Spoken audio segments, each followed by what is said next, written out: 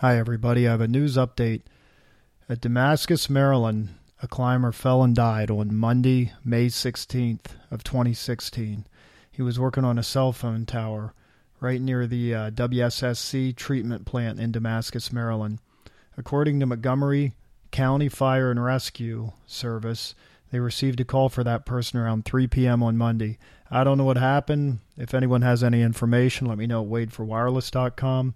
I just wanted to get the news out to you. I have two links. The Washington Post had an article, and WJLA out of D.C. has an article about it. So I think it's important you take a look at it and understand what's going on. It's a very sad day, and hopefully we'll get more details as the story unfolds. Remember, everyone, be smart, be safe, and pay attention.